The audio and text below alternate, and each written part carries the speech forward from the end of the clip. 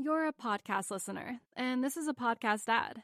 Reach great listeners like yourself with podcast advertising from Libsyn Ads. Choose from hundreds of top podcasts offering host endorsements, or run a reproduced ad like this one across thousands of shows to reach your target audience with Libsyn Ads. Go to libsynads.com now. That's LIBSYN ads.com. Hello. Yo, dude. Hey, what's happening? Nothing much. How you doing? Oh, good. Good. Just cruising. The reason I wanted to talk to you is because I have a longtime listener who submitted a question that brought up some inner turmoil for me. Okay. And I was hoping that you could help me work through it. Oh, yeah, that's what I'm here for. All right, let's do it. Chris B in Australia asked, Dave, have you ever been called out on your surfing etiquette by somebody close to you? I was having a fun small wave session with a couple of mates, and we were goofing around, dropping in on each other, as you do with you and your mates when you're not having a serious session. Anyway, after I caught a set wave, I paddled back out and I said to my buddy, "Snaked you there, haha, sorry." He replied, "Don't worry, I'm used to it." I was like, "What do you mean?" He proceeded to tell me that I do it every session and I have done for years. I was rattled. It was almost an intervention. I have always been a frother, but never thought of myself as a wave hog and somebody that snakes. I said to my mate, "I can't believe you hadn't said anything to me before." He replied, "Maybe it was just time you heard it." Whoa. So do you know why I'm reading this to you, Joel? I do, David. I do. Do you really? Yeah, a little late summer sesh at Cardiff Reef, my friend. What happened? Oh, same sort of thing. Fun times. Hey, let's, you come down from up there in the OC or whatever you guys call it up there and join us down here at Cardiff Reef for, our normal Saturday session. We go out having a good time. Everybody's good. Yeah, I catch a nice little wave, little right-hander, as Cardiff often offers. And Mr. David Scales on his black surfboard decides to just drop in and, just in fun times. Yeah. Is that what you're referring to? That's exactly what I'm referring to, and I still feel sheepish about it. Oh, yeah. Leash and everything. This is my official public apology to you, Joel. I am very sorry for what I did to you that day. Oh, come on. All in good fun. All in good fun. Here's the real deal, dude. I remember specifically when that wave was coming, you telling me that I could go for it and I could burn you. Did you or did you not? I did, actually. Yeah. In coming clean, I did say go for it. Go for it. We were having a good time. Okay. I don't know if everybody else heard you say that because when I took off, I actually felt like it was all cool. But then kind of when I was paddling back out, I got weird vibes from like the other guys we were with that maybe I shouldn't have taken off, that even if you said it was okay, it was the set wave. It was the right of the day, the set of the day. And maybe I just should have been, even if you said it was okay to go, maybe I shouldn't have gone. Oh, come on. No, it was all in good fun. By me going in front of you, did I diminish your joy of that wave? No, not in that session. We were having a good time. You and I don't get to surf very often together, and so I felt like you're coming down. We were just having a good time. It was a small day.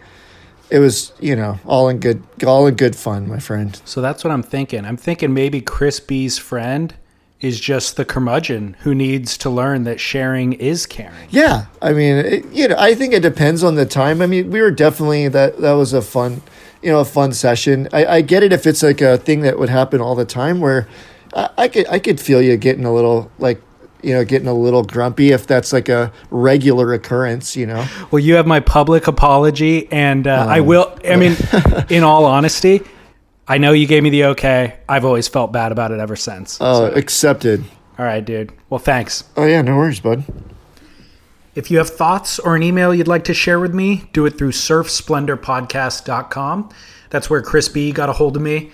There's also a comment section there. Lots of people are chiming in, sharing interesting takes on all of our Surf Ranch discussions. There's also a lot of comments, kind of equal parts support and vitriol for my show with Chaz Smith. That's always fun to review. And then also, you just heard from Joel. After he and I finished that portion of our conversation, it was a phone call, we were catching up, and he mentioned that he had signed up for Health IQ based on hearing me talk about it on this show. He's going through the screening process still, yet to be approved. Again, they offer lower life insurance rates for people who live a healthy lifestyle.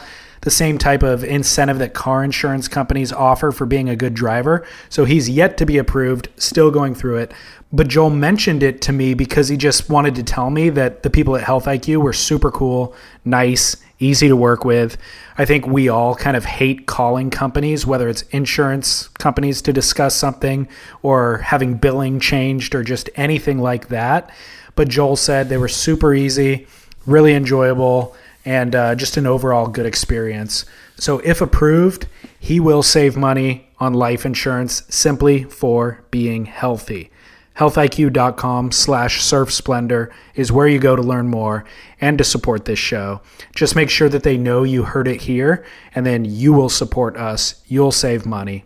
Everyone wins.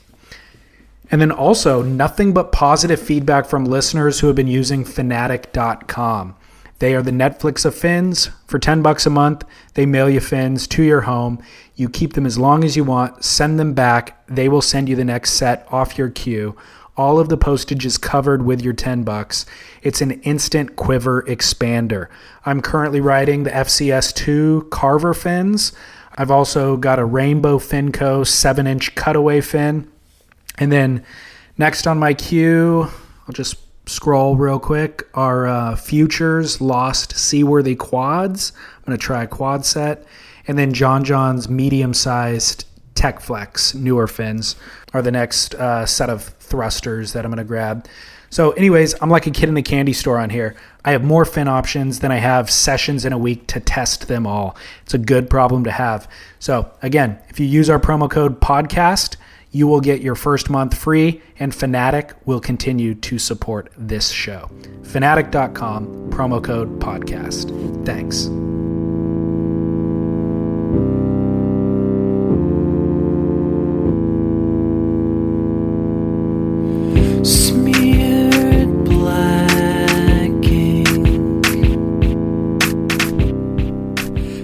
Today's guest is the first of his kind here on this show. I dove into 2018 with the goal of broadening the scope of this show, adding new themes, new show formats, new voices, and this episode is in that effort. We've had photographers, filmmakers, writers, plenty of surfboard shapers, but today is our first surfboard laminator, Alex Superwolf Villalobos. And again, part of my 2018 efforts is just breaking down some of these fundamental terms that we use all the time. Construction terms like laminating or hot coat, we're going to break those apart. And then design terms as well. You know, what does single concave do? What does double concave do? We're not going to get into the design stuff so much in this episode. We'll reserve that for surfboard shapers. But construction stuff is right in Alex's wheelhouse. So that's a lot of what we're going to unpack today, along with, of course, his origin story. The other goal that this episode achieves is in trying to highlight unsung or undersung figures in surfing. Shapers get all the glory, so let this episode be the first of many that broaden the focus of that limelight to include the many people who are involved in the process of building our surfboards. So, this is David Scales for Surf Splendor. I hope that you enjoy my conversation with Alex Superwolf Villalobos. Enjoy. I'm just visiting. I am finally seeing. Well, I was the one worth leaving. Well, I was the one worth leaving.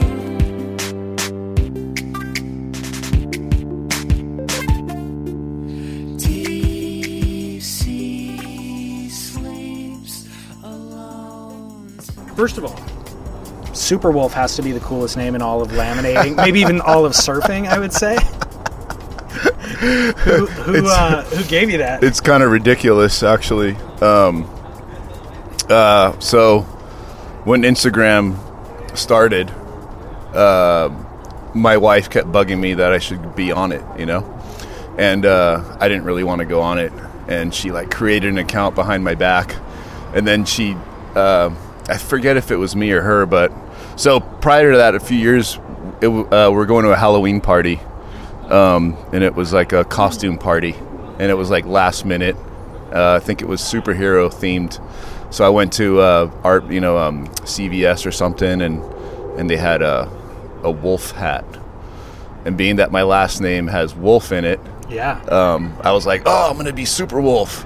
So we made this ridiculous costume with an S and everything and a cape. And then that's where that came from. So she based the Instagram handle on the costume. previously worn costume. Yeah, as like just a stupid joke, because I was like, no, I don't want to be on there. You know, I don't want to. So do you officially go by that now, or is it just your Instagram handle? That's just my Instagram. Your family's not calling you Super Wolf? No, never. That's why it's hilarious, because it's like, man, yeah.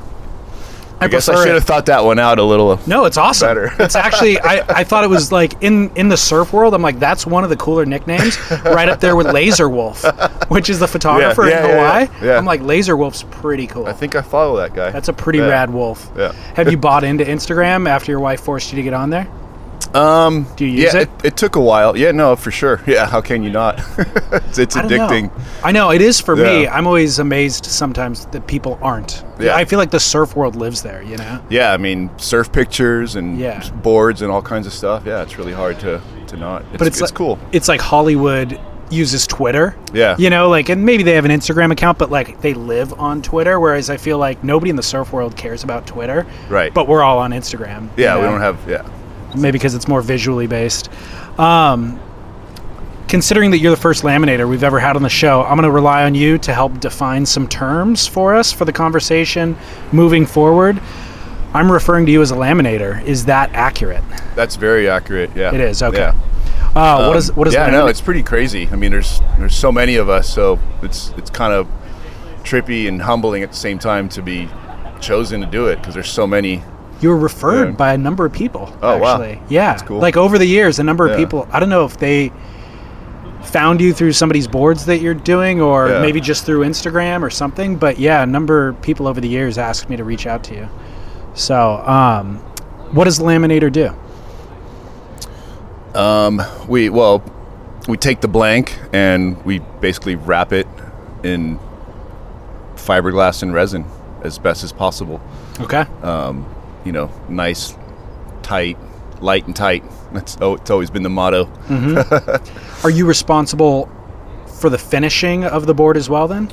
No, Okay. but I mean, it's all like a process, right? Like clean shape, you do a clean lamination. That means the hot coat comes out clean and the sand job comes out clean. It all comes out really good at the end. It's all like a process. It's not just, without a proper shape, my job's impossible. Sure. And if the guy after me, messes up the hot coat or something, or the sander, he could screw the whole thing up. So it's all part of the same process, Just one part of glassing, what everyone considers glassing. Right. So to clarify for listeners, in some operations, the glasser is one person who's doing the laminating and the hot coat and the polish. Sanding and the polishing. sanding. It's all glassing. But in your world, I'm just laminating. just laminating. Yeah. Got it. Yeah. Okay. One underlying theme that all the board building conversations I have here, that I have on this show, there's always this question of quality. Board builders will be like, oh, I build quality. My boards are better quality than somebody else's. And so I'm always trying to kind of get at that question, what is quality? So for you specifically, what element of your job defines your work as quality as opposed to any other laminator? Well, I mean, I don't know if there's so many bad glass jobs out there, but there's also so many good ones, I think, so I mean, it's such a weird thing with surfboards. You could do everything to the best of your ability and everyone create this beautiful surfboard, and one mistimed maneuver or one close out barrel, or you didn't you tried to go out the doggy door and something, you just snap your board just cleanly in half, or you leave it in your car one hot day and you come out and your whole deck's like delaminated from your nicely worn in footwells on your tail of your favorite thruster or whatever, so Yeah. It's weird. But I mean, quality is, to me, like you look at surfboard, and the color is just blemish free and perfect. The cut lap's really perfect. The polish is not waffled, which is like when you heat up the board too much, and you can almost see like the weave of the fiberglass through it. Like it gets this real like waffly texture on it. I guess I kind of lost the plot on the question right now. No, it's okay. Just how do you define quality? A number of those things that you just mentioned, color kind of saturation, being able to see the weave, sound like aesthetic things. Are those related to A, performance, or B, structure at all? Kind of both. Yeah. Okay. Yeah. I mean, if you have a really wet lamination and it's puddly and everything, you know, it looks like shit, and it's probably going to be heavy and brittle, you know? I mean, there's no strength in laminating resin. It's all about the balance of using the proper amount of resin in the fiberglass, you know, to get the strength that you need. Got it. Yeah. So, quality could equate to like the structure and the lasting structure of the board, wanting it to be obviously wanting the finished product to last longer. Yeah. Would be an indicator of quality. And you're saying And more resin isn't better. Huh? You're saying more resin isn't better. No, it's it can not. become more brittle. No. Yeah. Okay. Yeah. You know, and Interesting. the opposite too. If you don't use enough, you just dry it out. You know, that could be a problem too. Okay. So, whose boards are you laminating? right now, currently doing mainly Jeff McCallum's, Joel Tudor's boards, and Ryan Birch. Okay. 3 clients. And then sometimes we do Mitz Vin's. We do Eden's boards, Dead Kooks. Okay. Do some of his. Although as of late, he's injured his shoulder. Oh. He broke it or something. So I haven't been doing too many of those. But Okay. What's your workload like? How many can you get through in a week? right now, we're doing probably anywhere from 16 to 20 a week. Okay. You know, it's and they're all pretty much all resin color, pin lines, glass on fins, glossed and polished. Real labor intensive stuff. Got it. Is that So that's a good amount. That's a Okay. lot of work. Got it. That's what I was wondering. How long have you been board building? I started at Moonlight Glassing at about, I think it's 95. Okay. I was trying to get into the industry for a while, but it was hard. And my friend, Jimmy Jazz, who's also, he's pretty well known in the industry. He got me in. He was polishing at Moonlight. And there was an opening for a guy to come in and do the satin finishes, like a wet Santa gloss. And that was basically it. Had you had any backyard experience or No. anything at all? Just fixing my own dings. Really? Yeah. I had one of those little, when I was a kid, I had those little, what were they called? Dingall or something back in the day? It was like this Dingall's little, a brand for sure. yeah, so it was like a little tub, and it came with a little square sandpaper and a little bit of resin and a little cup to mix it all in. And I remember my mom reading the directions on how to do it. That's so funny. But that was it. I didn't even really know what hot coat was or Sure. what any of that was when I started at Moonlight. So you grew up surfing then? Yeah, I was pretty young when I learned. Not as young as, like some of these guys that grow up basically on a surfboard and they Right. don't remember. But I think I was maybe 11. Yeah, me too. Yeah. I think I was 12. Yeah. How old were you when you got that job? At Moonlight? Yeah. Probably early 20s. Oh, okay. 95. I'm 45 now. So yeah, it's probably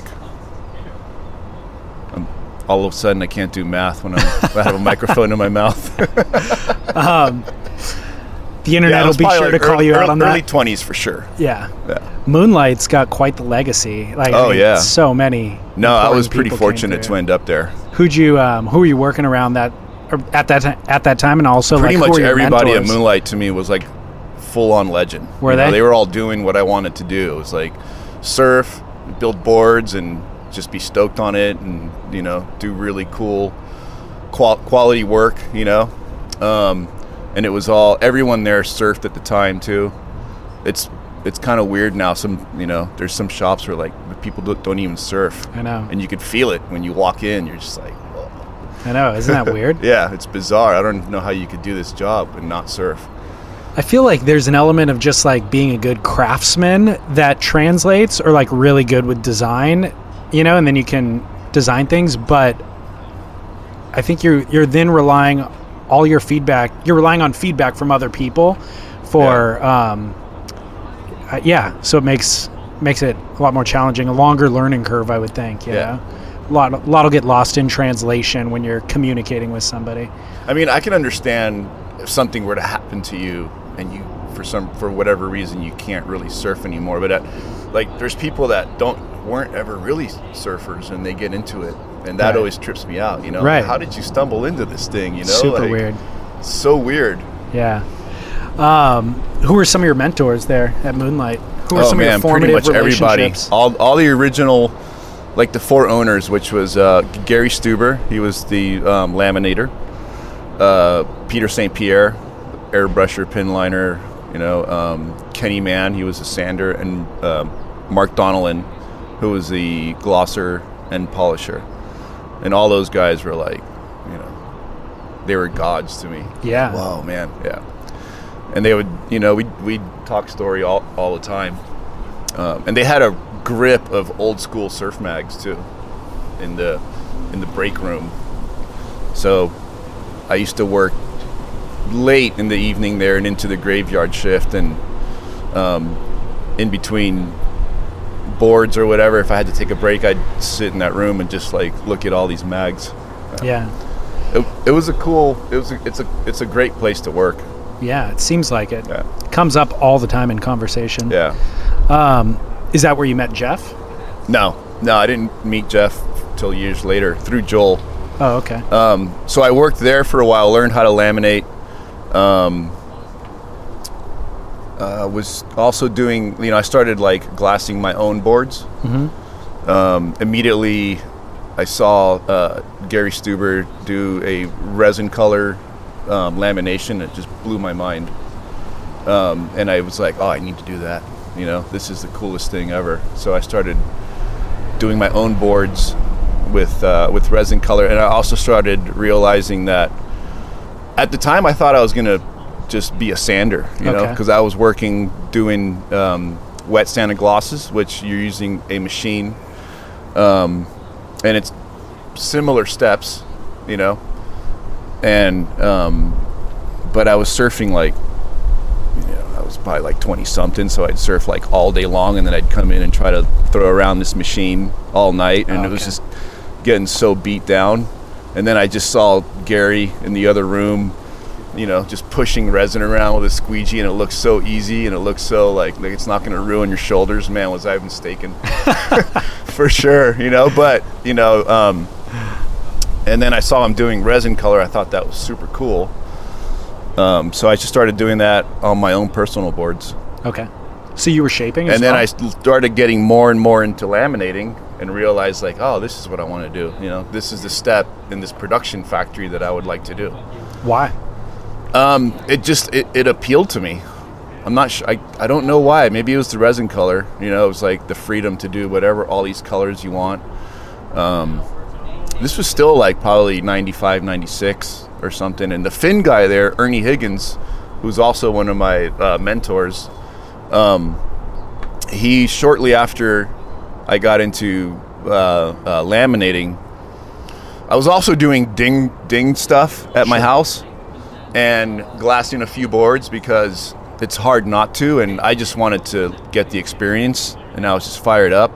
But I actually, you know, Peter at the time, he had a, like, I don't know, like during that era, like backyard guys were, it was almost like the overseas board building, right? You know, because like you had the big shops, they were paying permits, and they had this and that and workman's comp, and then all these little backyard guys were like undercutting the big shops. So Okay. that those were like the bad guys at that moment. And when Peter found out that I was glassing boards at my house, like he freaked out and I got fired. Oh no. And it was like the worst day of my life, Yeah. you know, because I'd already been like super committed to this. I was like, oh man, but I totally knew, I understood why, but at the same time, it's like, man, how do you not, I'm like, I was doing it for the experience and to just learn how to do this. But that only lasted like 24 hours or something.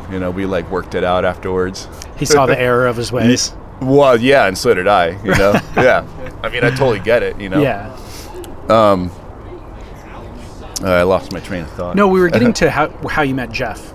Oh, yeah. So, anyways, I have to ask. it's kind of a process, I think.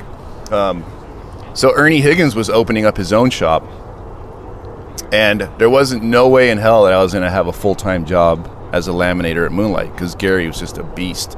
He had, I would help him out, but then when it would slow down, I wouldn't have that work anymore. So I saw like, oh man, if I'm going to be a laminator, I can't really stick around here, nor did I want to that's his deal. Yeah. So when Ernie decided to go start his own place, again, I think that was like life number 2 for he used to own a shop called Waterlines. And he was going to open it again, and it was down here in San Diego, which is where I lived. Sure. So I was like, oh, perfect. And so he offered me the spot of the head laminator, or to have a full-time job. So I came down with him there, and I met actually Rich Pavel. Okay. He actually, because at the time we were doing mainly clear production, high performance shortboards, Rusties, whatever it was. The color thing wasn't, it was like people were doing color work on weekends. It was like a side project. You do your like 10 or 15 clear laminations a day, but your resin tint cool stuff was done only on like Sunday or Saturday. But that's what I wanted to do, but there wasn't enough of it. Sure. And then when we came down and worked at Waterlines, I met Toby. He was shaping there, and he's bringing us boards, and he's actually the first guy that gave me, he just let me at it with his boards and doing color. And I just kind of, probably hacked out a bunch of color boards for him. I have no idea what they look like anymore. And that led me to Joel Tudor. Okay. That's how I met Joel. It was before I think it was about the time he was thinking about starting his own label. He was still kind of writing for Donald. He got a brewer board shaped, and we glassed it at Waterlines. So I met him then, and then like he's fast forward to him starting a surfboard label, and I went back up to North County to work for Tom Eberly. Long story short, I went from Waterlines to there, met Joel, got his company. He brought his company there, and then I met Jeff through Joel. Okay. I can't remember if it was. I think he was just about to start Kookbox. Okay. And Jeff was one of the shapers that he tapped into. And I needed some extra work, and I remember I was like bugging Joel. I was like, hey, put me in contact with Jeff. And I think he needed a laminator, so he was kind of doing the same thing, and that's how that was a connection. So much of your work that I'm familiar with now is color work. And it's interesting to hear you say that wasn't even a part of the surf world back at that time. No, not really. Doing clear? Not at all. Was it mainly like high performance shortboards? And if you're getting it color, it was like airbrush. Oh, okay. So, I credit Joel Tudor with sort of like bringing that style back, because there was guys doing it, like one or two boards here and there, but Joel actually was like, I want to start a surfboard company that has nothing but Like the traditional method of the 70s, 60s, whatever, resin color, gloss polish, pin lines, all these things. And he just like went for it, you know? And, I mean, he went around to all these shops all around Southern California when he was trying to get his boards done, and shops left and right were like, "Oh man, we don't have the capacity to do your boards," you know, like, or they'd try to talk him out of doing resin color by, well, let's do some of them, and other ones we could do with airbrush. Yeah. And it wasn't until he came to Tom Eberle's place that, you know, Tom Eberle was like, "Sure, we can do it all, you know, let's." It was, I don't know, it was just perfect timing. Sure. It wasn't like we were some super crazy glass shop that only did this. Like, we hadn't done it yet, but we wanted to. Okay. You know. It seems like the bottleneck for so much of the surf industry or board building industry is like those glass shops need to do volume to make a living. Yeah. But then once they're doing volume, they don't want to do anything outside of the normal workload. They don't want to do channels. They don't want to do color. They don't want to do any extra work because it's going to affect the number of boards that go through the factory. Right. Which is really short-sighted. Yeah, because that's a crazy situation to be in. Or, you know, just charge more for the added work. Yeah. You know, seems simple, but I don't know. The surf industry, oftentimes, I think that's kind of going away, and I think a lot more shops now are. I mean, they've been changing, so there's some really good shops out there now. There really are. And you guys leading the charge, I think. And then there's also clientele that's willing to pay for that now, you know? Like, not everybody's asking for a bro deal. People actually want quality. Yeah. So. Well, there's still the bro deal people. There's plenty of that. So let's get into board building. We'll talk about technique and more of that kind of color work, but let's focus on materials for a second. Again, simplifying the conversation for the listener, having never heard a laminator before. Yeah. There's fiberglass. You get the shaped blank. There's fiberglass cloth that you wrap it with, essentially, and then the resin is a liquid chemical that then hardens that. Yeah. So, what are your preferred materials to work with? Is there a type of cloth, a brand of cloth, a type of resin, a brand of resin? Help delineate some of these things. I mean, I just use the standard resin right now, is Silmar resin. I don't really mess with epoxy at all.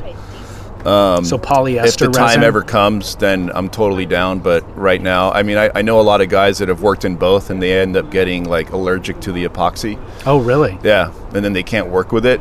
So I don't know. My theory is, if I ever, because I see no need for it personally. You know, it's cool that people are doing it, but I'm too busy doing my stuff, which is with polyester resin. It's not like all of a sudden I have no work and I'm like, oh man, what's going on? I guess I should switch over to epoxy. If that time ever comes, then I will, but I just don't want to do both simultaneously.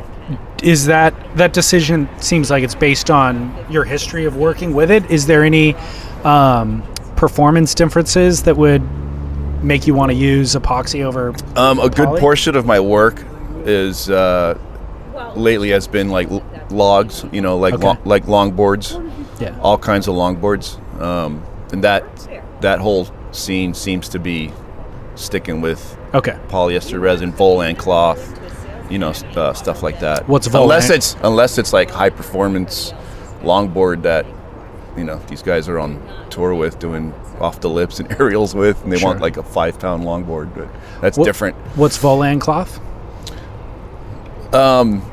It's an older cloth. I've never really been like a full tech guy as far as like I can't tell you all the chemical breakdowns and all this stuff, but to my understanding, Volan was like a boat cloth. And at the moment, I can't remember if it's either rinsed or non-rinsed in a certain wash to give it like this greenish, color to it.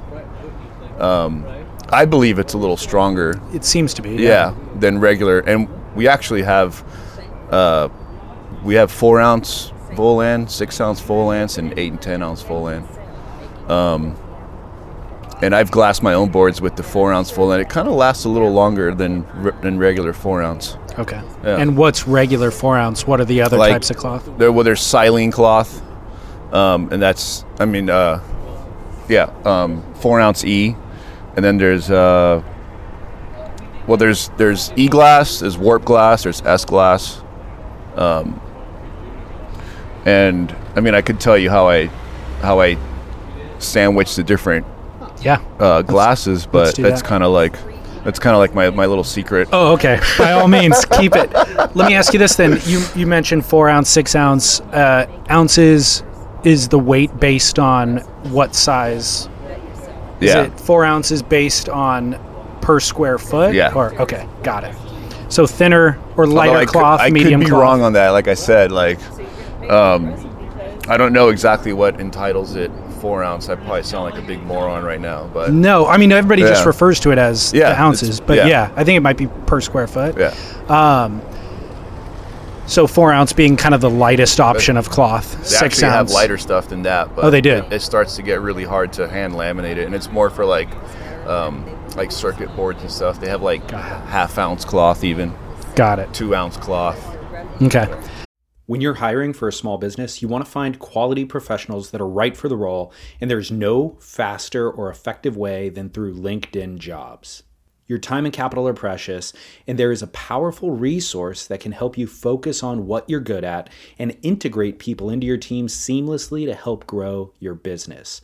LinkedIn Jobs has created the tools to find the right professionals for your team efficiently and for free. LinkedIn isn't just another job board. Everyone is already on LinkedIn with their resumes and references, and now LinkedIn has designed a hiring platform to connect you with candidates specifically qualified for the job that you post about. More than 1 billion professionals meticulously organized to connect people by skill set to help us all advance our position. 2.5 million businesses already use LinkedIn for hiring, and 86% of small businesses get a qualified candidate within 24 hours. It's that fast, easy to use, and effective. LinkedIn Jobs can help you write job descriptions, filter the right person to you, and give you the tools to help you interview them like a pro. LinkedInjobs.com/surf is where you go to post your job for free. Yes, totally free. That's LinkedInjobs.com/surf to post your job for free. Terms and conditions apply. You're a podcast listener, and this is a podcast ad. Reach great listeners like yourself with podcast advertising from Libsyn Ads. Choose from hundreds of top podcasts offering host endorsements, or run a reproduced ad like this one across thousands of shows to reach your target audience with Libsyn Ads. Go to libsynads.com now. That's LIBSYN ads.com.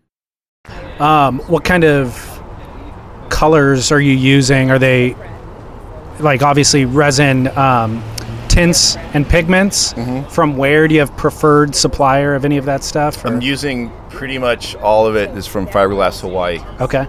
Yeah. It seems like they once they came along with they have a whole bunch of colors. They're really nice tints. But it used to be sporadic, you know. It used to be like you get like your opaques from a certain company like RevChem. Certain tints you'd get from this old company called Hastings. I believe they're not in business anymore. Okay. And then there was another one. There was an old surfboard supplier called Ashland, and I think Ryan from Surf Supply I can't remember if he worked for them, but they shut down. Surf Supply came up, and they had another color company called Kurox, and they were pretty cool too for a while, but seems like Fiberglass Hawaii just kind of came in and took over, because they have some really good products as far as like all their colors. They also, I think, are formulating all those colors for the surf industry Yeah. specifically, Yeah. which I don't know if that was the case previously. I don't know what the colors from those other companies would have been made for. I mean, they were made probably for surfboards and boats. Too. Okay, for the Yeah, marine yeah. industry at least. Okay. But they were all made to mix with polyester and epoxy. You know? Okay. Yeah, some of them come. You can mix them in both. Okay. We're talking about technique. We're talking about the materials. I want to know how these things translate in the water to performance in a surfboard. Obviously, we're all familiar with getting a brand new board and having that board feel very fresh, lively, Yeah. have a lot of pop. And then we're familiar with a board that's dead after you've had it for a long period of time. I mentioned to you earlier that Maurice Cole, I think it's Maurice Cole who this quote is attributed to, talking about how a board is at its best just before the thing delaminates. Yeah. So like you've gotten used to it. Some of the structural components start to break down, but before the thing goes completely dead is when it feels the most responsive, Yeah. the right degree of responsiveness and liveliness. I don't know if he might have said that quote in the 70s, and I don't know if he would stand by it today, you know? It's totally true. Is it Yeah. true? Is that how Yeah. you feel too? Yeah, I mean, that's the whole thing. It's like it's weird. It's like surfboards have a life, you know. And I think, I mean, that's a valid statement, you know, for sure. I guess what I think a while ago, things kind of took a turn for the worse, man. Like, I mean, so when I started at Moonlight, like a standard surfboard, you came in, you paid for a glass job, it got finished out, and what I mean by that is the board got every step it needed. You know, it got a gloss coat, and that's a crucial step, in my opinion. But somewhere along the line, like, people wanted what the pros were riding. Well, the pros get sanded finished boards, you know, and they're riding them just for a few months, and they break down so much faster than if you were to finish it off with a finishing resin like a gloss coat. And I think that's really important. And I remember it was towards the tail end of me working at Moonlight, a big surfboard company, they sent out a fax to all the shops that said they didn't want to do gloss coats anymore. Standard is now sand finish. They wanted the laps, which we can get to why, but the laps were to be a half inch. They wanted to cut all the weight out of the board. But these were boards getting sold to the public because this is what people wanted. They want what Kelly Slater's riding. They want what Rob Machado's riding, you know. But they're going to pay retail price for a board that's going to fall apart. right. You know, maximum you could, if you take care of it, you might be able to get a year out of it. But if you surf every day and you're kind of, you know, if you don't take care of it that well, you leave it in a hot car Yeah. or whatever, you don't fix your dings that much, it's going to break down a lot faster. Especially if you're doing a shitty, you know, lamination or the sander is a little heavy on it. But yeah, I think, and that's kind of when things took a turn for the worse. Yeah. In my opinion, that was a clear break to me from how things were going to all of a sudden it opens the door for, why are we paying this much money for these crap boards? You know, when we Right. can buy a Surf Tech. Right. Can you explain what a hot coat is? Hot coat is basically, so after I laminate a board, all it is like, it looks like it's got like a burlap texture. You know, Okay.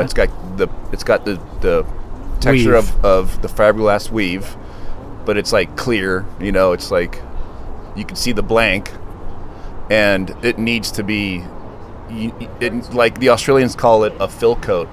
So you just paint the resin on, it hardens, and then you sand that back to what the shaper intended. You know, the So board to look like, all the edges and all that kind of stuff. It's a different type of resin than the was same used. resin. It's It's the just- same exact resin. There's a just an surfacing added agent, Got it. which is like a wax. It's added to it. that fills in all that weave and lays flat and smooth. Yeah, Got it. You just paint it on, and it levels out, and you know it turns into a surfboard. You Got know, it. where you can take it out and ride it. Okay. Got it. So I guess that in regard to that Maurice Cole quote, my question to you as the laminator is, why not try to finish a board in the condition that Maurice is talking about, rather than, I don't know. Yeah, some guys do that. Do they? So I think maybe what he's talking about is at that moment, you've ridden that board for a while, you got your footwells, your dents in there, and it fits like a glove, you know?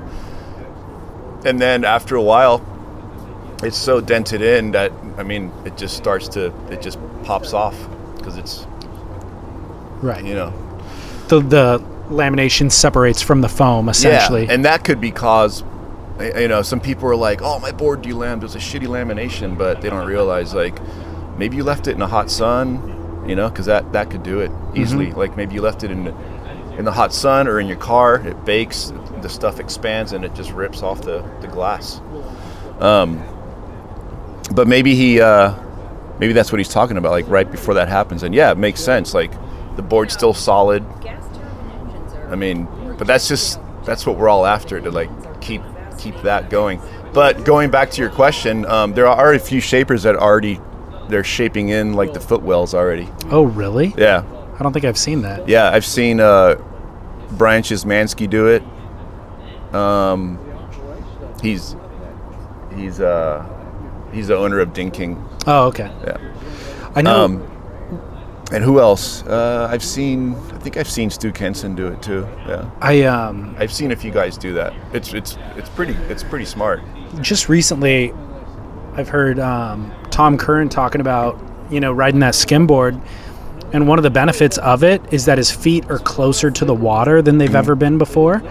And I've never thought about that element before. I just think of thickness and volume being more for the design itself rather than the placement of my feet to the water surface, you know? Yeah. But he's like talking about like how that affects his surfing. And so I wonder if you can actually make a real surfboard, not a skimboard, or if the benefit of those footwells isn't necessarily to do with the structural components of the board breaking down. It might actually have to do with your feet being closer to the water's surface in that scenario. So if you could just shape them in, retain the board structure of being brand new, and still get the same performance benefit. Yeah, I don't know. I've never had good luck. I've ridden a few boards that had like concave on the deck, so yeah, you're closer to the water, and I didn't like them at all. Really? Yeah, that's just me. Yeah. I mean, I'm definitely nowhere near Tom Curran or, sure, you know. Yeah. But yeah, I mean, there's a lot of guys that they love that feeling. But I can't really speak about it because I've every time I've tried one, I didn't like it at all. You've been in the game for quite a while, and you talk about when Joel Tudor came along, bringing this kind of throwback style of color, volan, all that sort of stuff. What's been the best addition to laminating since you've been in the game? Is there a certain material that's come along that's kind of revolutionized things, or maybe a process that's vastly improved? You know, I mean, what we do is just strictly traditional. There's nothing futuristic about it, you know. Like you asked me earlier about which fiberglass I use. I used to use what was it called? JPS, and then I loved that for a while, but then, you know, like little imperfections started happening, so I moved over to a different company called Aerialite, and that was good for, I mean, we were using that for years, and then all of a sudden something happened, and every other roll I'd have to send it back because it'd be like some weird, like a misweave or like a knot, and that stuff shows up when you add resin color to it. Just looks like shit, you know. So right now I'm currently using white line, and I'm pretty sure it's a Korean cloth. I think it's made in South Korea. But it's right now it's the most consistent glass, you know. I rarely have problems with it. So the biggest variation with the different cloths is just the consistency of the weave itself? Cosmetically, you know, for like doing a nice color lamination. I mean, structurally, I don't think it really matters. They're all pretty similar? Yeah, they're all pretty similar. Okay. So this is just to get, you know, someone just paid Skip Fry their arm and a leg for a shape, and they bring it to me, and the last thing you want to do is like use some glass that's gonna like mess up the whole color of their board. Like, they'd be bummed. They just paid a lot of money for it. Completely. So, but yeah, so right now I'm using that that company, that White Line. Isn't it interesting that for the past 50 plus years, I mean, I don't know, mid 50s, early 60s, we started making boards with polyurethane foam, fiberglass cloth, and polyester resin. And today, it's still the best combination of materials to use. Yeah, I mean, I'm not sure if it's the best, but it, I think we've been using it for so long that we just have it super dialed. Do you think there's inherent? I mean, actually, back then, Bob Simmons was already experimenting with epoxy and doing like sandwich construction. So that stuff's been around a long time too. Right. But still, never really took. It's still a second option. It's the default option is the poly stuff. Yeah. Do you have any expectations for what the next big thing would be, or is there anything on the horizon that material or otherwise that you're looking at that would revolutionize board building?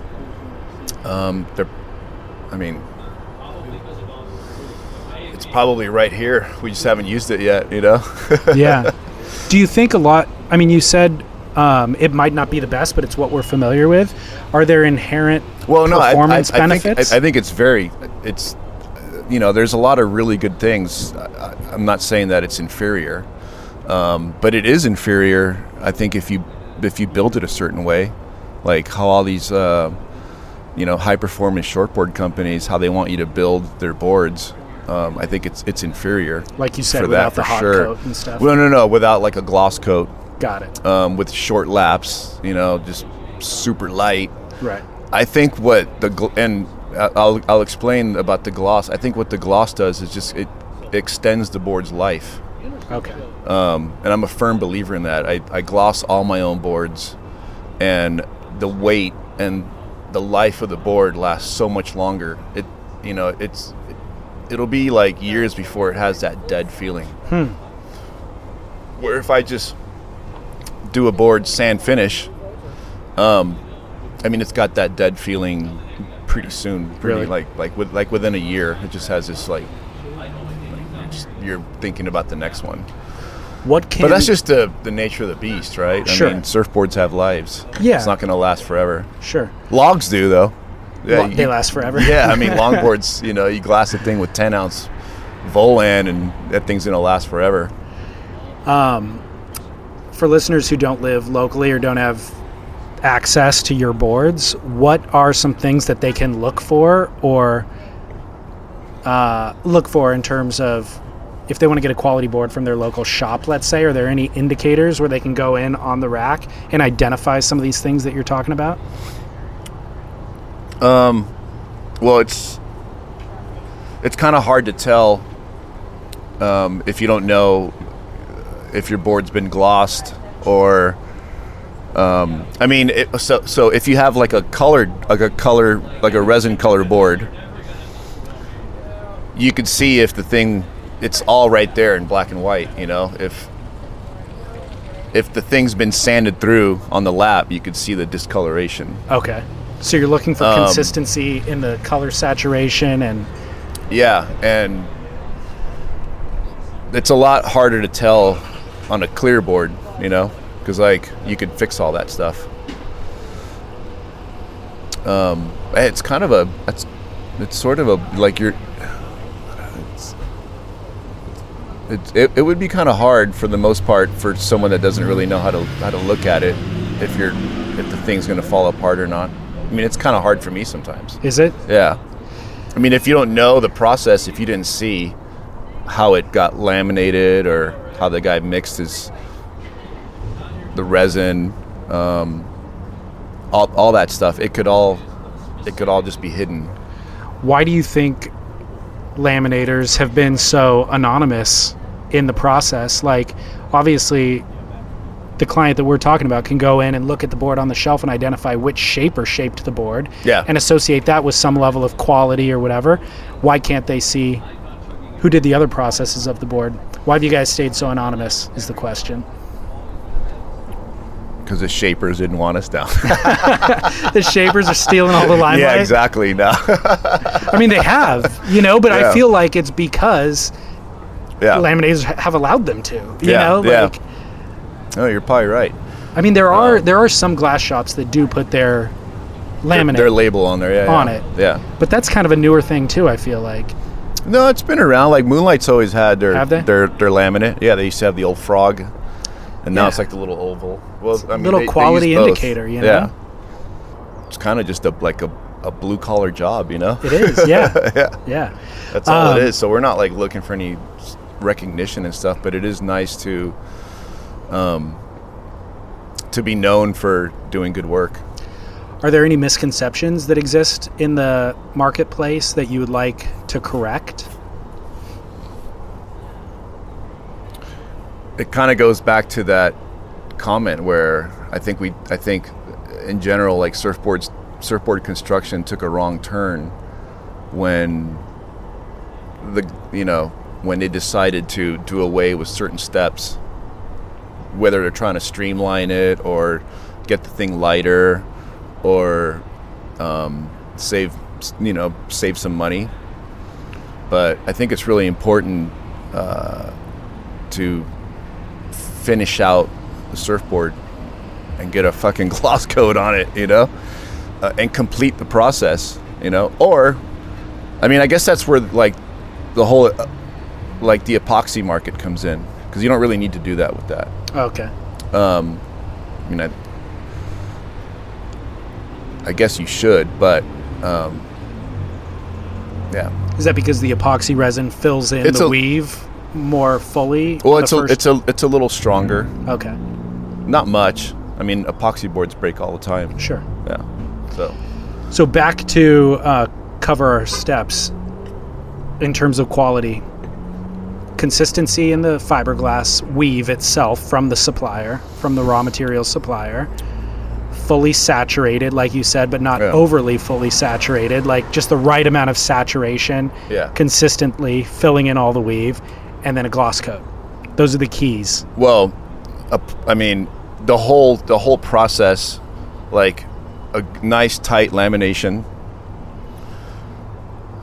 a good hop coat, and a really good sander, because the minute he burns into the weave, it causes a weak point.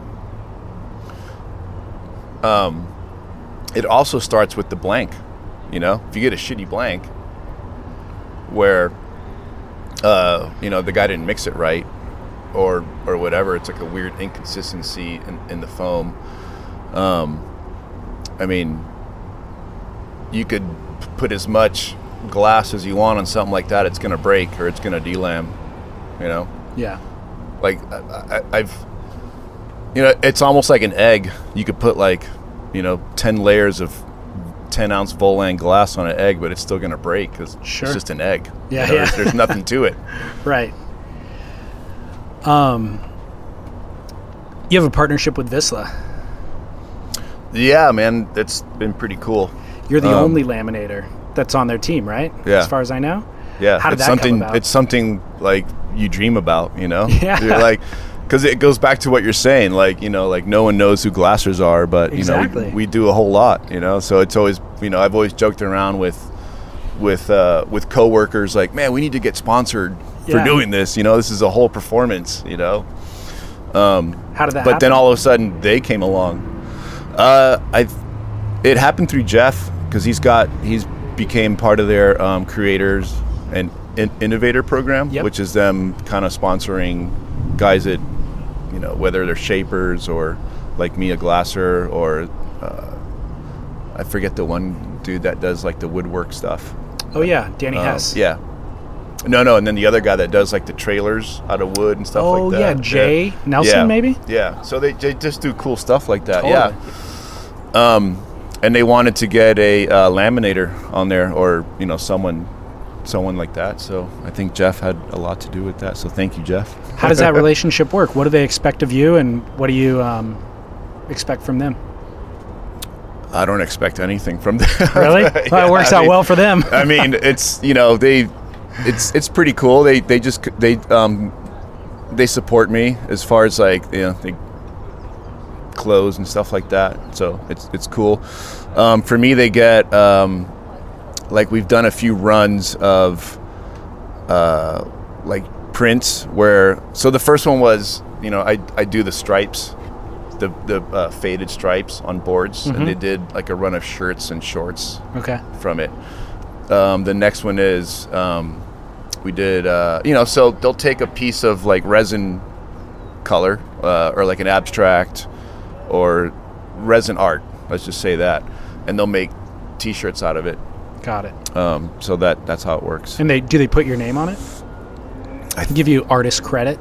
I think they do, actually.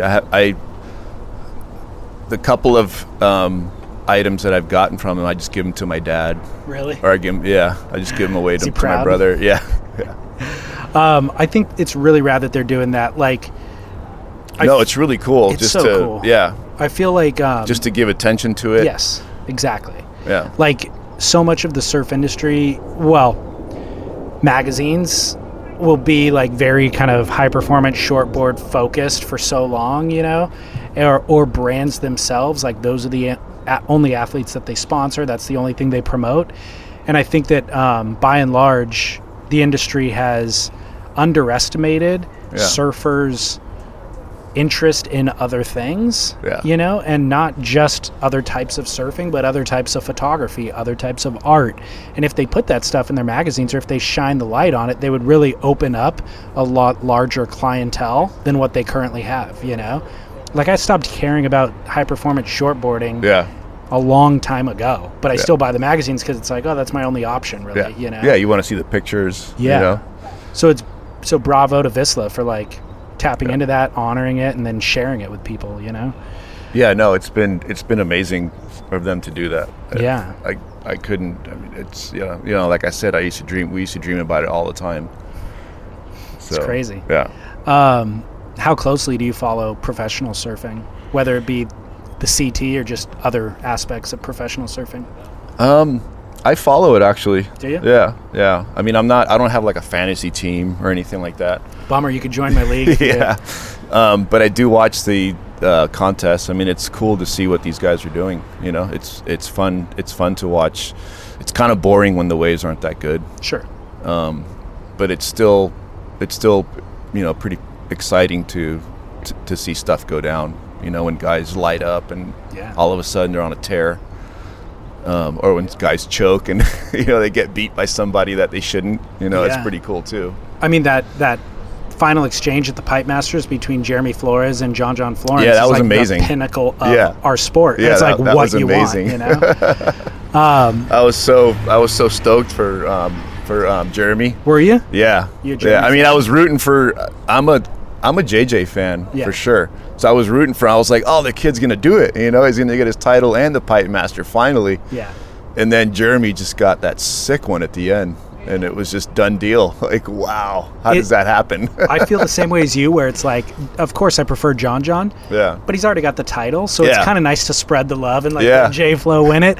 But also, Jeremy. 16 seconds left. Yeah. You need a big score. Pulled a rabbit out of his. And he does it. Yeah. So you gotta applaud that. The guy's got for sure. tenacity, Yeah. Oh, I was freaking out when that happened. I saw the wave too, and I was like, this guy's gonna get it. Really? And as he was getting to his feet, you're just like, oh my god. Yeah. Dude, I was at Costco with watching the stream on my phone when that went down. I had to pick up Christmas cards that were being printed, and it was like, I have to go right now. I can't stay home and watch the final, but I watched it on my phone at Costco. Yeah. No, it's fun. I definitely watch it. Yeah. What other surf media do you follow? Do you actually subscribe to any magazines? Every year, my mom, for Christmas, she renews my subscription to Surfer's Journal. Oh, nice. Yeah. So that's the only magazine you get? Yeah. Why don't you get the others? I used to. I just don't really anymore. Sometimes I'll buy a surfer mag at the store. Based on what? if cover shot there's or a something? cool article in it, you know. But I basically, I mean, everything. You can kind of go on their website and see what's going to come out.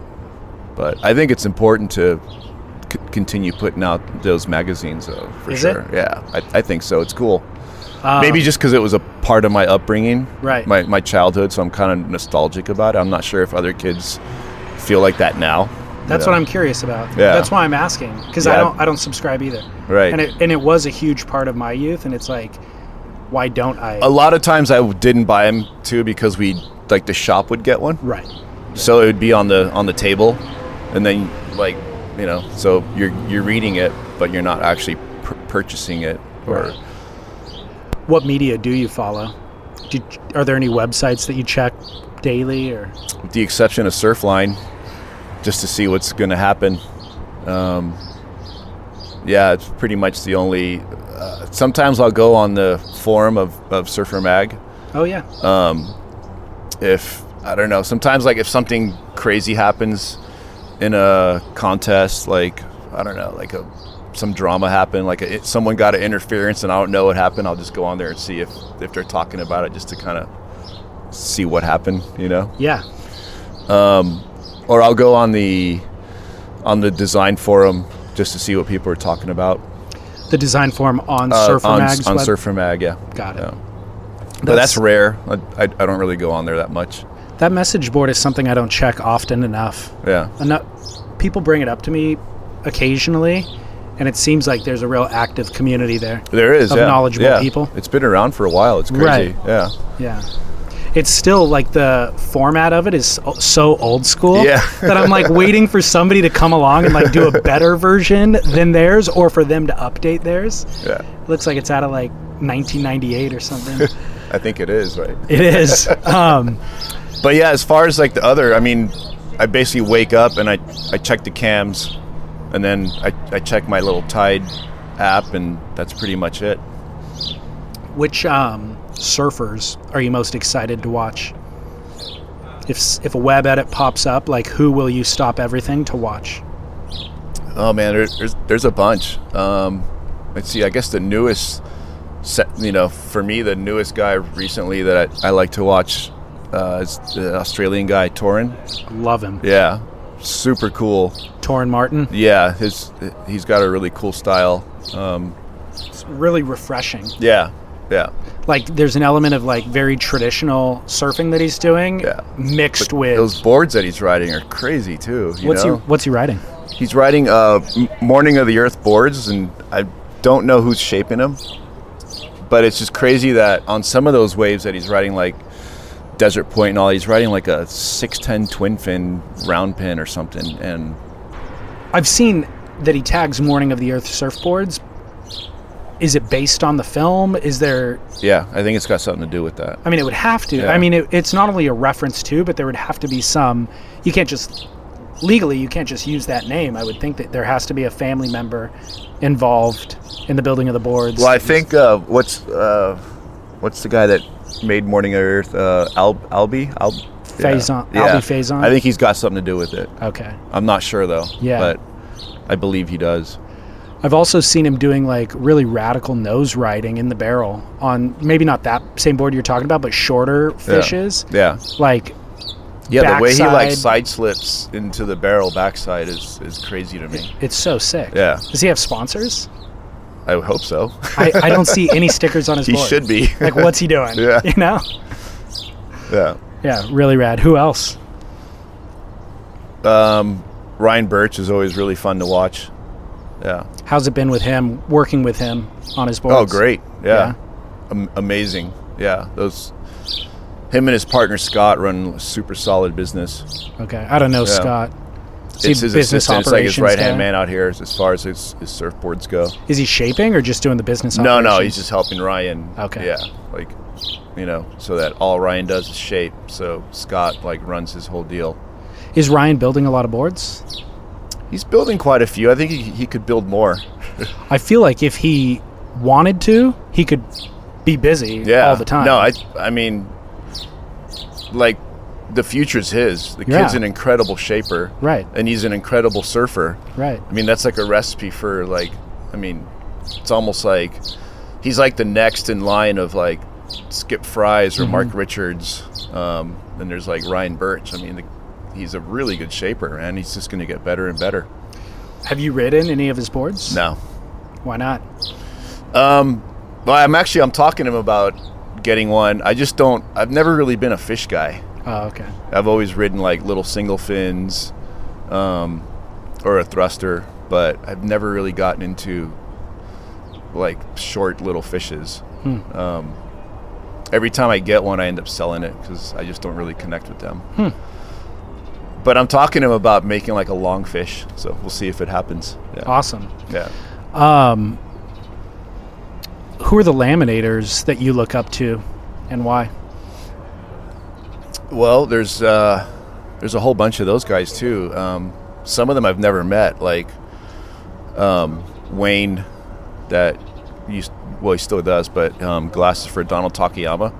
He was like my Instagram when I was starting out. You know, he was like, the only way to go see what other people were doing was to go to surf shops.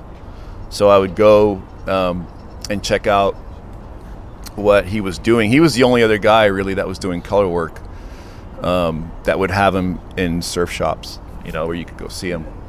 And his were by far the best. What's his last name? I can't remember right now. All right, Wayne at Donald Takayama. Yeah, All right. yeah. See, that's what I'm talking about. You guys don't. You get so little credit. You don't I've even know actually each never other's met him last names, too, you know, which It's is crazy. funny because he's nearby. Yeah. I just never had the opportunity to stop by or you know, had the chance to run into him. But he was a huge inspiration. Jack Reeves in Hawaii, and then close to me, you know, Gary Stuber, and Greg Martz too, up at Waterman's Guild. Yep. I haven't seen. I talked to Greg on the phone quite a bit, but I haven't yet been up to. Well, actually, I met him once a long time ago. I was up there looking for work, but they didn't need a guy at the moment. This was, I think, 04 or 03 or something. I don't know. When I was working up in, I think we talked about it earlier. When I was working, you know, doing Dano boards. They're glassing a board for me right now. Actually, Waterman's. Oh, nice. Yeah. Yeah. Looking forward to that. Yeah. Who else? Yeah, those guys for sure. And then, I mean, there's a whole young generation coming up that are all pretty good.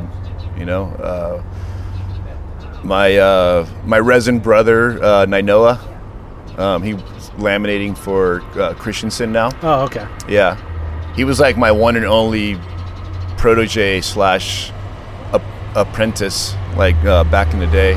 But he's super good too. I was actually going to ask you that. Do you have kids coming around the shop asking to learn? Not as much as you'd think, you know. Nainoa, that was pretty much it, but that was a long time ago. It seems wide open. Yeah, it seems it like does. That's sort of a problem, at least down here for us. There's not a lot of kids that want to come up and start at the bottom and just work their way through the shop. And I think it's important to, you know, to come in as a shop rat and, you know, have the job of, you know, just doing whatever needs to get done, whether it's throwing the trash out. But that very beginning, it kind of puts you in line to start learning all these little things. right. It seems like a lot of kids nowadays just want to come in and just be instant shapers, or they want to like, you know, they just, it's weird. I mean, I'm not saying there's none of them out there, but it seems less and less. I mean, we live in surf central of the world in Yeah. terms of board builders, the industry and brands and everything. So you would think there would just be hordes of people lining up trying to get access to Yeah. all the most important people, and it's really bizarre that there aren't. We had a hard time getting a sander Really? at our shop. Yeah. And like the ones we have, they're busy at other shops.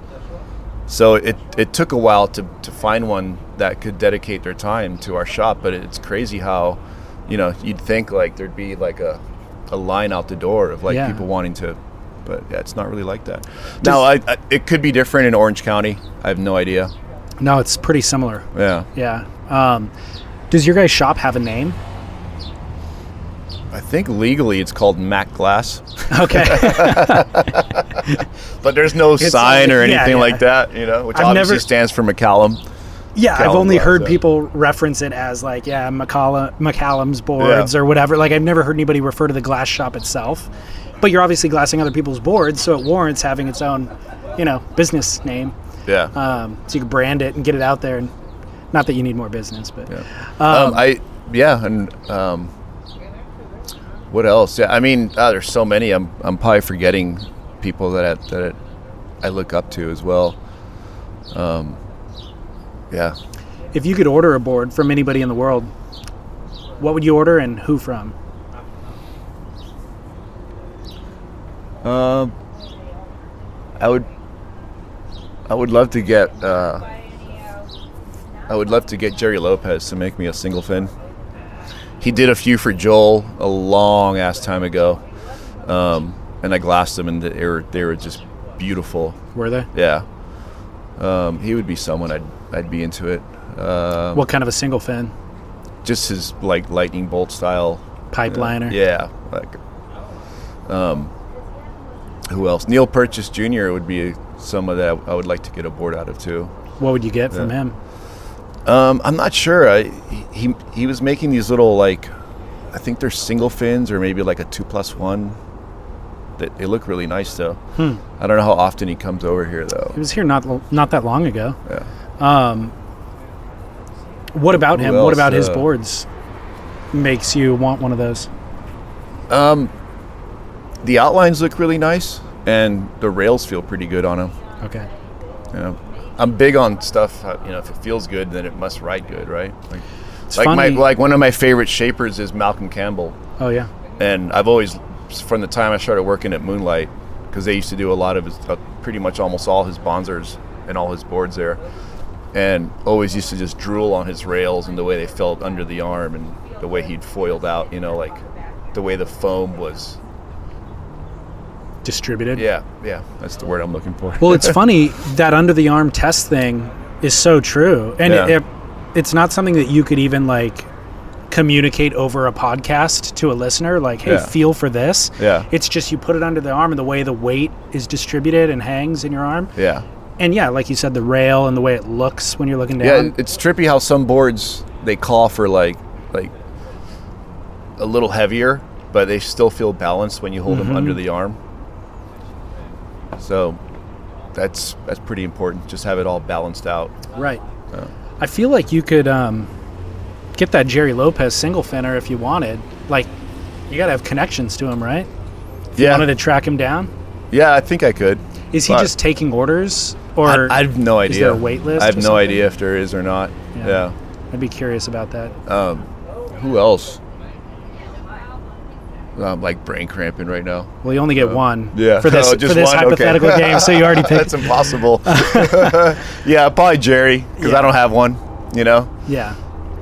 It's interesting how, like, so many of the biggest icons are still around. Yeah. Like, you can get a Brewer, and you can get a Skip Fry. That's because it's so young, right? The whole thing is it's like a teenager or totally, preteen even. It is. Yeah. I feel like there will be a time, 100 years from now, 3 generations from now, where these Fries and Jerry Lopez boards will be the equivalent of, I don't know, some impressionist painter's artwork or something. Yeah, I think so. Except it's functional. Yeah. It's functional artwork. That's why they need good glass jobs, so they stick around for as long as possible. That's why you need to put a laminate on there with your Glass Jobs company brand name. Super Wolf laminate. It could be the wolf face with the cape. What's your current quiver look like? Right now I've been riding my 7.0 single fin that Toby Pavel shaped, Rich Pavel. Yeah. And I haven't been able to get off that. Is it a newer board, or? He actually made it for me like 15 years ago. Wow. And I never rode it for a while. Just, I'm not one of these guys that could like ride a thruster and then tomorrow I'm going to ride a single fin, and I would be a disaster if I were to do that, you know. So I find a board, I like it, I get 2 or 3 that are similar, like a small wave version of it, a big wave version of it, and then I just ride that till I'm just absolutely sick of it, you know, or I'm like ready for something different, and then I'll jump on that one. So right now I'm currently riding this single fin that he made me, and it's beautiful. It's got wedge stringer, and it's similar to like a 70s kind of pipeline single fin board, but it's 7.0, kind of more for like California. Okay. Yeah. Do you ride it in all conditions? I ride it in pretty much everything unless it's, you know, small. Then I have a little egg, this little like 610 egg that I can ride in. Well, if I'm gonna go ride like La Jolla Shores or something, I'll ride my egg. I won't take my single fin. How many of Pavel's boards do you have? Right now I only have one, but in the past I've had a whole bunch.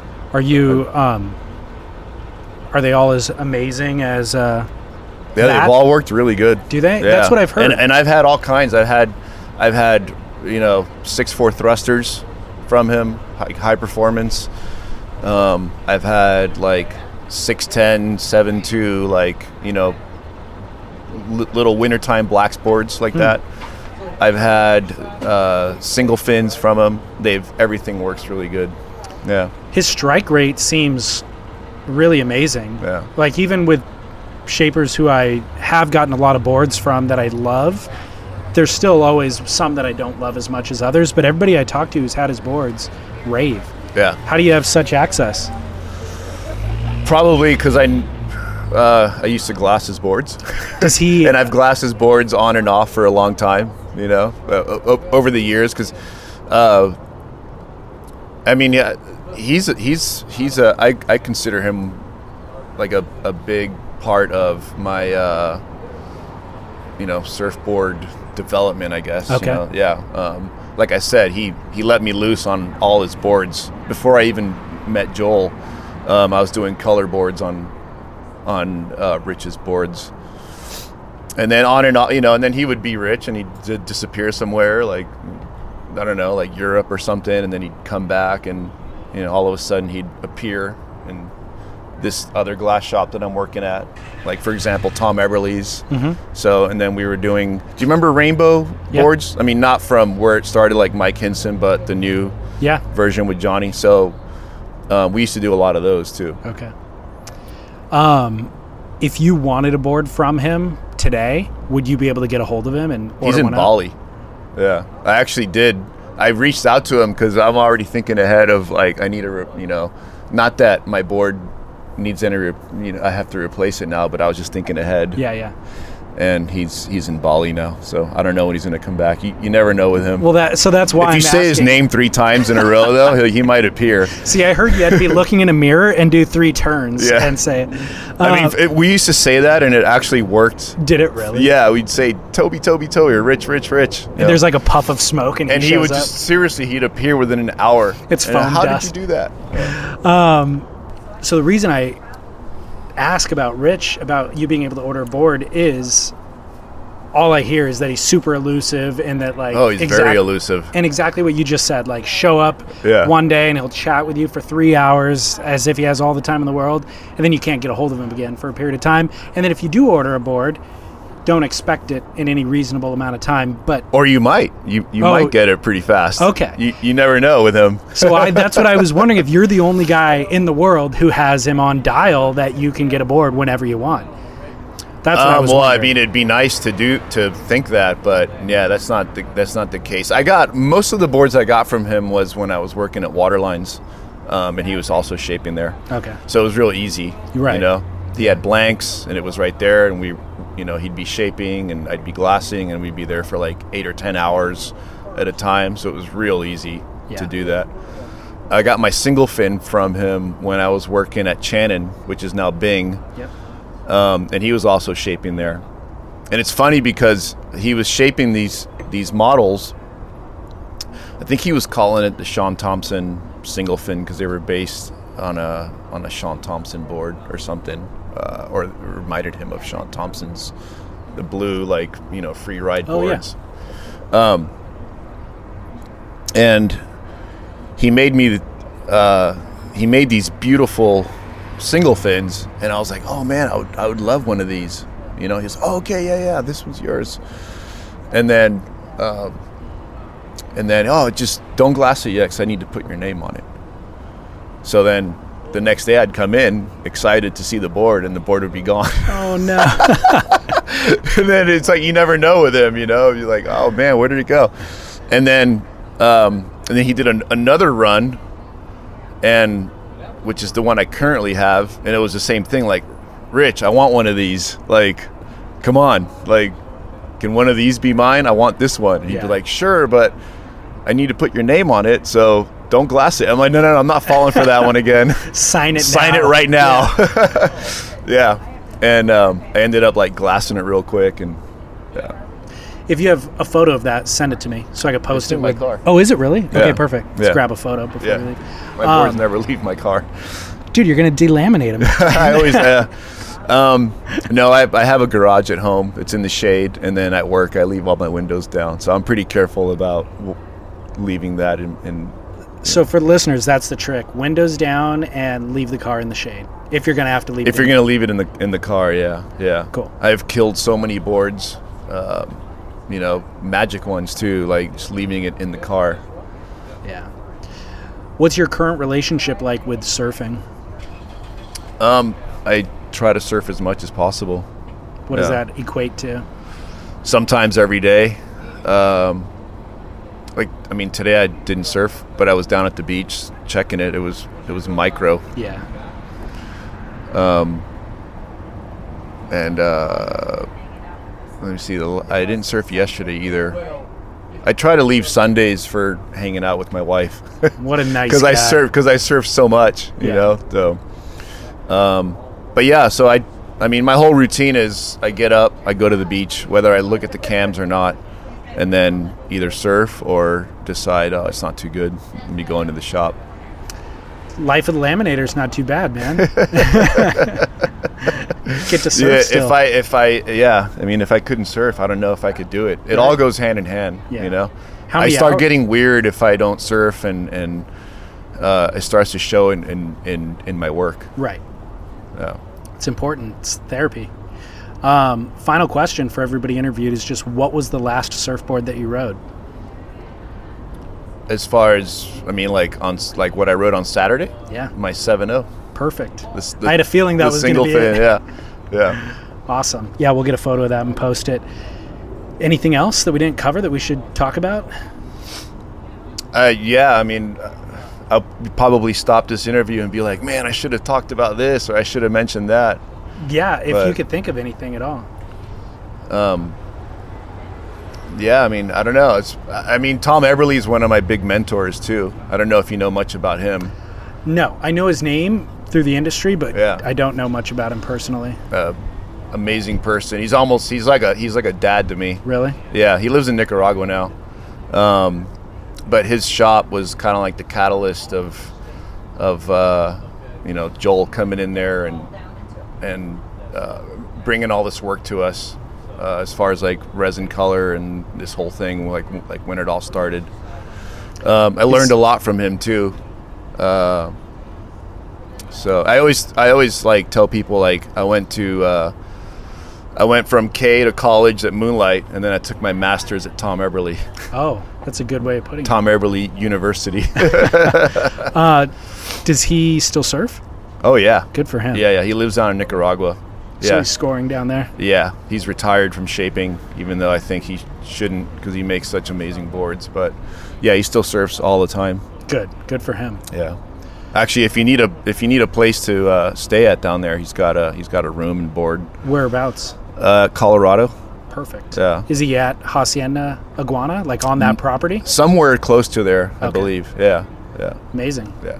I think it's cool that you actually reached out and wanted to talk to someone like me from the industry. I think it needs to happen more. Good. Yeah. Thanks. I appreciate it. It's funny, when I first started doing the podcast, it was like 4 years ago, actually, tried to keep conversations pretty general and broad. And that's not what the listeners want. Like, I would start getting into like kind of detailed design conversations with shapers. And as the interviewer, I would steer away from it because I thought it was too nuanced and too heady for listeners to really care. And all of the feedback I've received over the years is like, no, we want more of that. Like, the more detail, tell us what cloth you use, tell us which resin brand, that sort of stuff. Yeah. Like, people want to know, you know? I think there's a lot of misinformation on the internet, first of all. So, like, there's more information available to people than there's ever been, but there's also more misinformation. So people walk into a shaper's shop and just be like, hey, I want this much volume in my board. And the shaper's like, what are you talking about? Like, you don't know that. And like, that's not what I do, you know? Yeah. And so there's a kind of danger, but I think the podcast is a great platform to actually give detailed, accurate information, you know?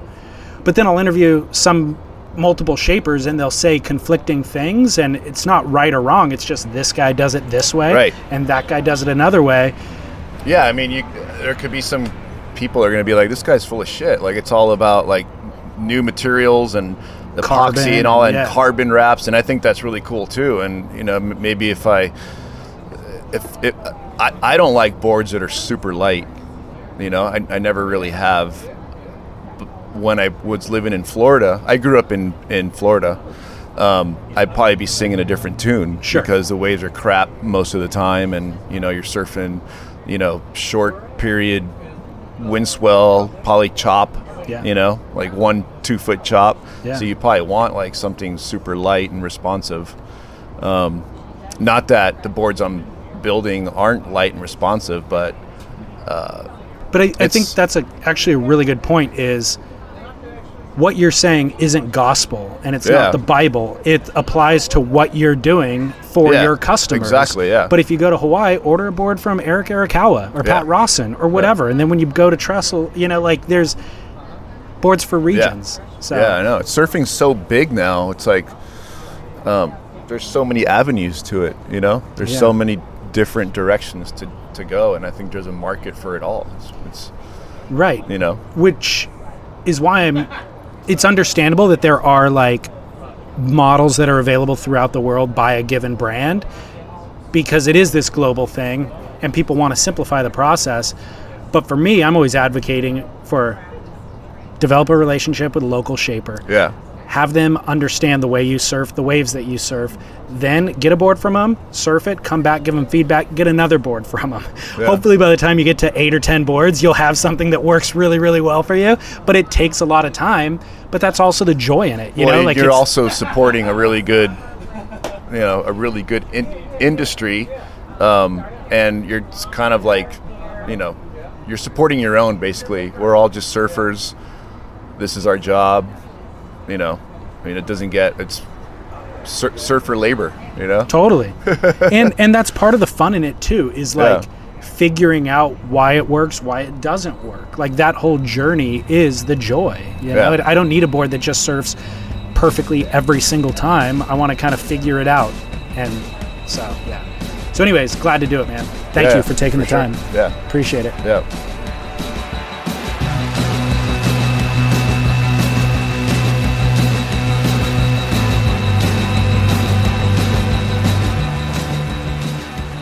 Thank you, Super Wolf.